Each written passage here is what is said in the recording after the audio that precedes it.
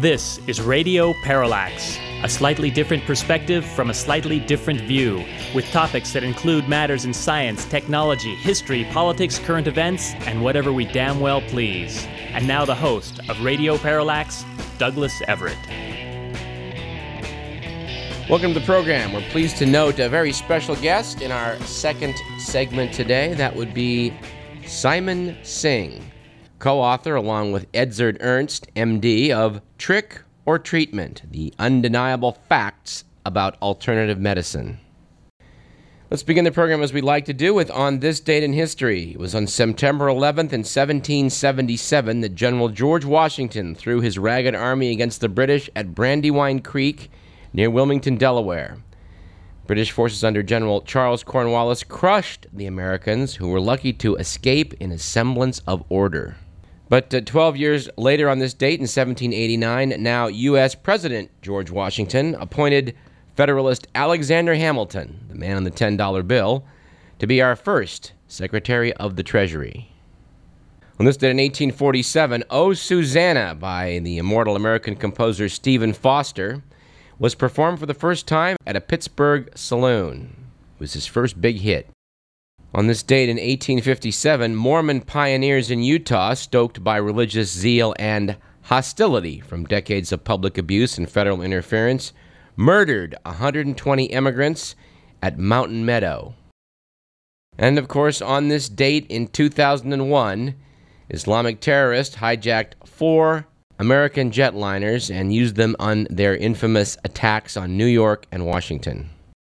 And if you're keeping track, as we were for a while, this marks the 2,556th day wherein Osama bin Laden has not been captured or killed. Our quote of the day comes from Edward Teller, the father of the hydrogen bomb, who once said, "When you're certain you cannot be fooled, you become easy to fool." Our quote/quip of the day comes from Leo Tolstoy, who once said, "Everyone thinks of changing the world, but no one thinks of changing himself." Our stat of the day: according to the New York Times, despite soaring housing foreclosures and turmoil in financial markets linked to easy credit, banks mailed 1.54 billion solicitations for new credit cards from April to June of this year, although that does represent a 14% decline from the same period the year before. Our joke/quip of the day is the statement that you can always claim you're an artist, and nobody can prove you aren't. And over the next few weeks, we're interested in finding out how many people are listening to this program. So we'd like you to send us an email at info@radioparallax.com. Please let us know how you heard us and where you are located. And just to sweeten the pot here, let's see if you can answer one of our cultural questions when you respond to us. The one for this week is, complete the following. The story you're about to see is true. The names have been changed to blank.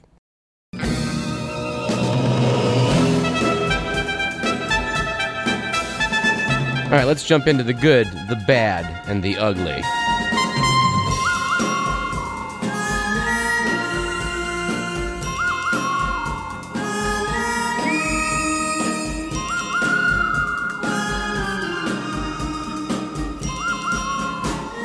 According to The Week magazine, it was a good week this week for myth-making.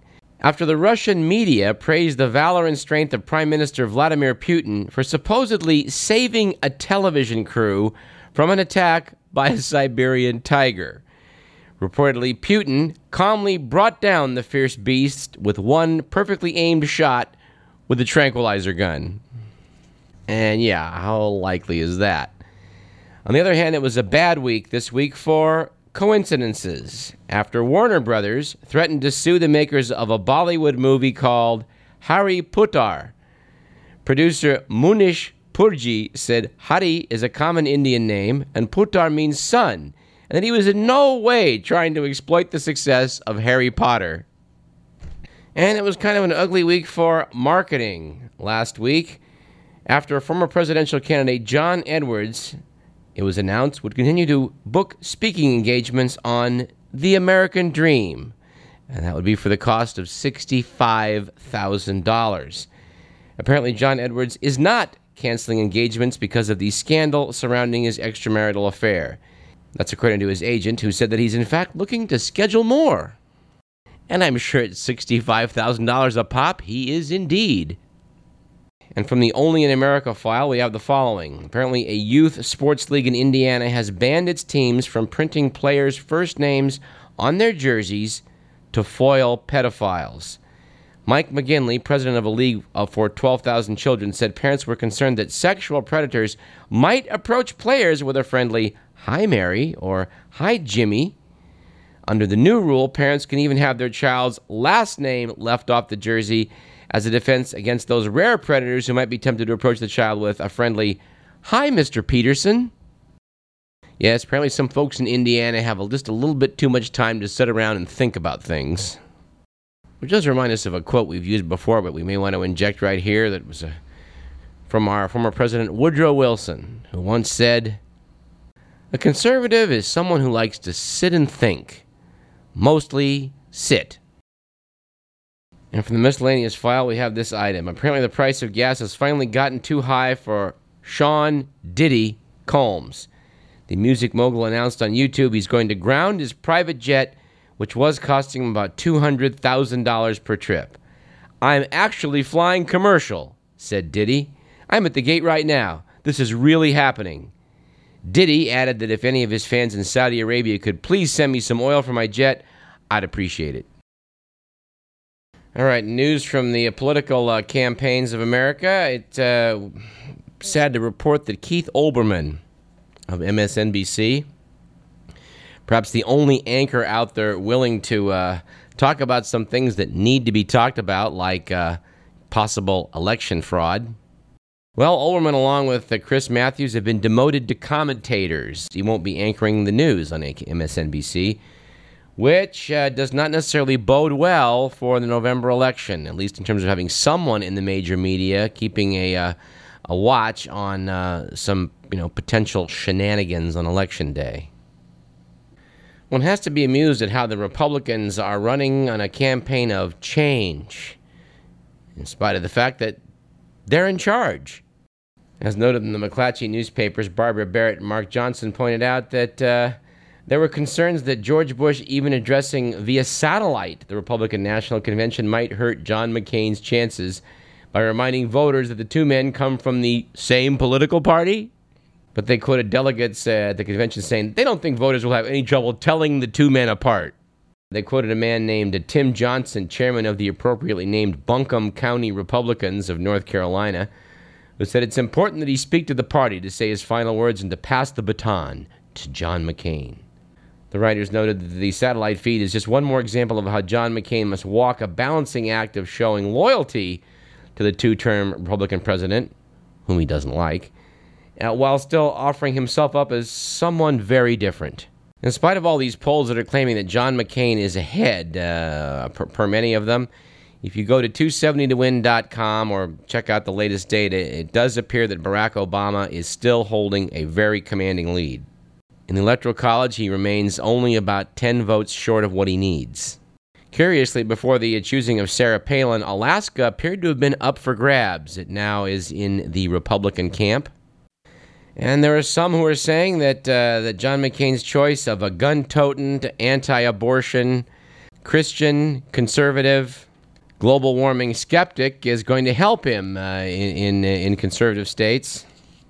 Remains to be seen, but people all over the nation appear to be responding to Governor Palin's eyeglasses. That style is being asked for all across the country, and optometry suppliers are saying that people really need to market these aggressively.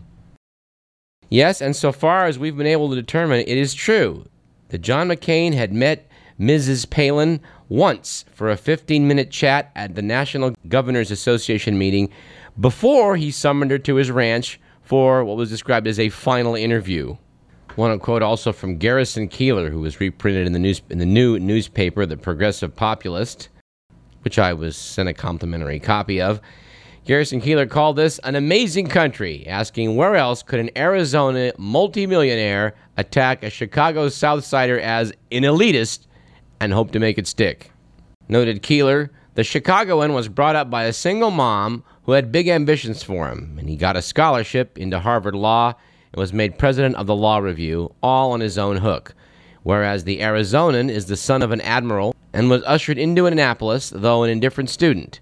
Much like the current occupant of the White House, both of these men were very lucky that their fathers were born before they were. We need to talk about the takeover of Fannie Mae and Freddie Mac, but I think not today. It is curious that by stepping in, the government protects the principal and interest payments on the debt held by these two organizations. Those are held by foreign central banks, financial institutions, pension funds, and others. Prominent among the foreign central banks, the Chinese, who are basically letting us borrow money to buy their stuff, at which point they take our dollars and reinvest them back in the U.S. economy in things like Fannie Mae and Freddie Mac. Thus, the cycle may continue. Something else I don't have too much time to go into today, but was fascinating for me, was to go chat with a friend of mine who's in an MBA program about what is involved in her curriculum. I found it a rather jaw-dropping experience to see what crap was being peddled as something of value. We will have to go into that in more detail at a future date. And speaking of idiocy in the business world, how about this story? Detroit's big three car makers have begun a lobbying campaign to press Congress for up to $50 billion in federally guaranteed loans, according to the AP. GM, Chrysler, and Ford said they need the money to help them modernize their assembly plants and develop next-generation fuel-efficient vehicles. Hello? GM, the world's largest car maker, although it's being overtaken by Toyota, but still, the world's largest car maker has to go to the government to get loan guarantees to modernize? As the Nobel Prize-winning economist Milton Friedman once pointed out, while everyone seems to be in favor of capitalism for everyone else, they think they'd like to have socialism for them personally. But anyway, while GM, the maker of the Hummer, lost $15 billion last quarter, Honda's doing extremely well by selling more Honda Civics. And by the way, next April, Honda is reportedly going to release a small hybrid priced around $20,000 that it says will get better mileage than a Toyota Prius. I love this comment by Sanford Jacoby writing in the Chicago Tribune. Most observers attribute GM's sad decline to its, quote, over-reliance on gas guzzlers, mediocre product quality, and unimpressive design, unquote, along with its onerous health and pension burdens. But Mr. Jacoby notes that the effort to satisfy the shareholder, a mantra on Wall Street since the 90s, got corporations to comply and spray out cash in the form of dividends and share buybacks instead of investing in the future. GM reportedly spent $20 billion in that fashion from 1996 through 2000. Money that perhaps might have been better spent on research and development. And we're going to go to break a little bit early for our interview with Simon Singh here, but final item of this segment. A study in France, which was reported in U.S. News and World Report, is pretty interesting regarding bars and loud music. Apparently, French researchers persuaded a couple bars to play music at various levels on different nights and observe how much the patrons drank. It turns out louder and more frenetic music led to more drinking, for several reasons. Higher arousal and anxiety levels produced by the music stimulated people to want more alcohol. At the same time, the music made conversation more difficult, leaving drinking as the best social alternative to talking. According to alcoholism expert Dr. Mart Galanter, loud music puts people in a frame of mind where they're less coherent and may be somewhat distracted and in a somewhat altered state of consciousness. It seems that loud music throws people off their game and renders them less in control of their capacity to moderate their drinking. I always wondered why bars were sometimes so incredibly obnoxious with their music, and I guess now we know. Let's take a short break and then come back and talk about a book you may want to have for your own personal library at home. It's titled Trick or Treatment: The Undeniable Facts About Alternative Medicine. We'll speak with co-author Simon Singh after a short break. I'm Douglas Everett. You're listening to Radio Parallax.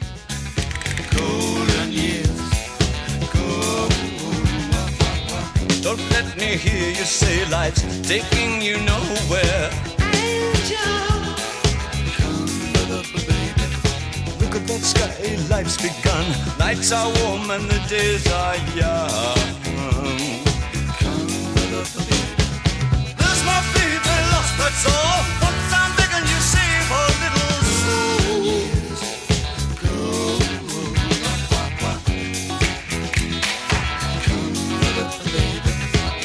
Last night they loved you, opening doors and pulling some strings. Angel, come love the baby. Didn't walk luck and you looked in time, never looked back.